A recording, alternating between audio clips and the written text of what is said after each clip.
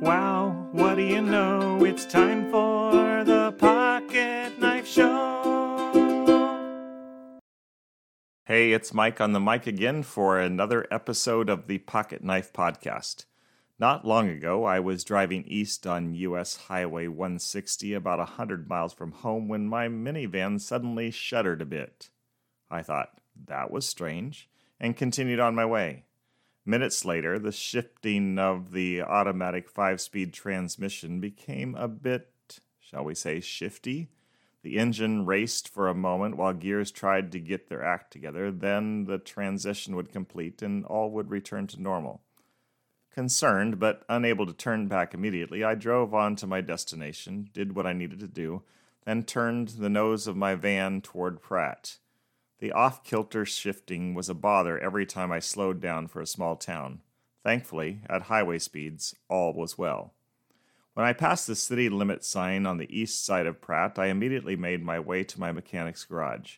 I wanted a computer readout to tell me what was up. Bad news.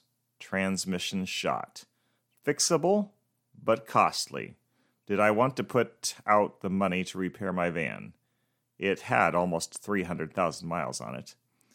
I asked for a cost estimate and some time to think things over, then I got a push to get out of the drive.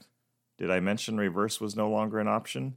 Seriously, I could only go forward with difficulty and backward, not at all.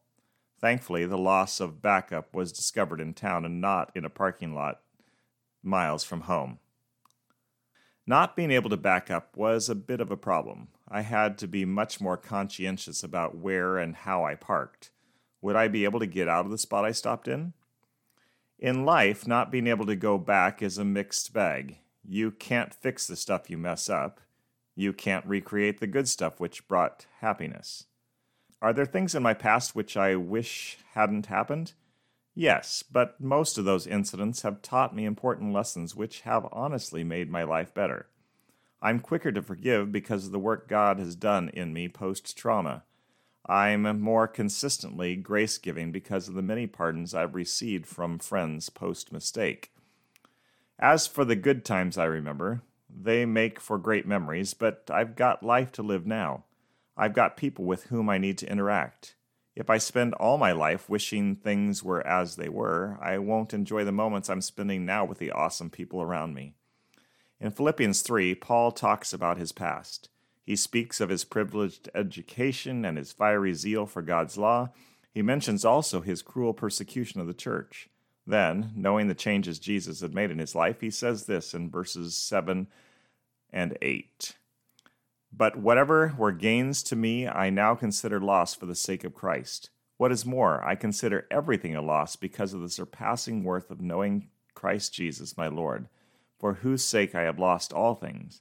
I consider them garbage that I may gain Christ. Skipping a bit, he continues in verses 12 to 14.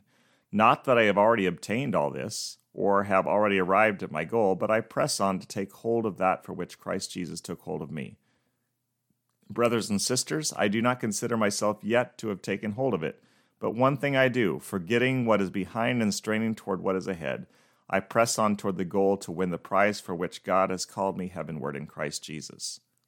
I like Paul's turn of phrase in verse 13, forgetting what is behind and straining toward what is ahead. Seems like a wise way to live if you want to follow Jesus. It's in this moment you and I have the opportunity to bless others, to express God's love, to speak good news. I'm thankful for what God has taught me in the past. I'm thankful for the good and bad times He's brought me through.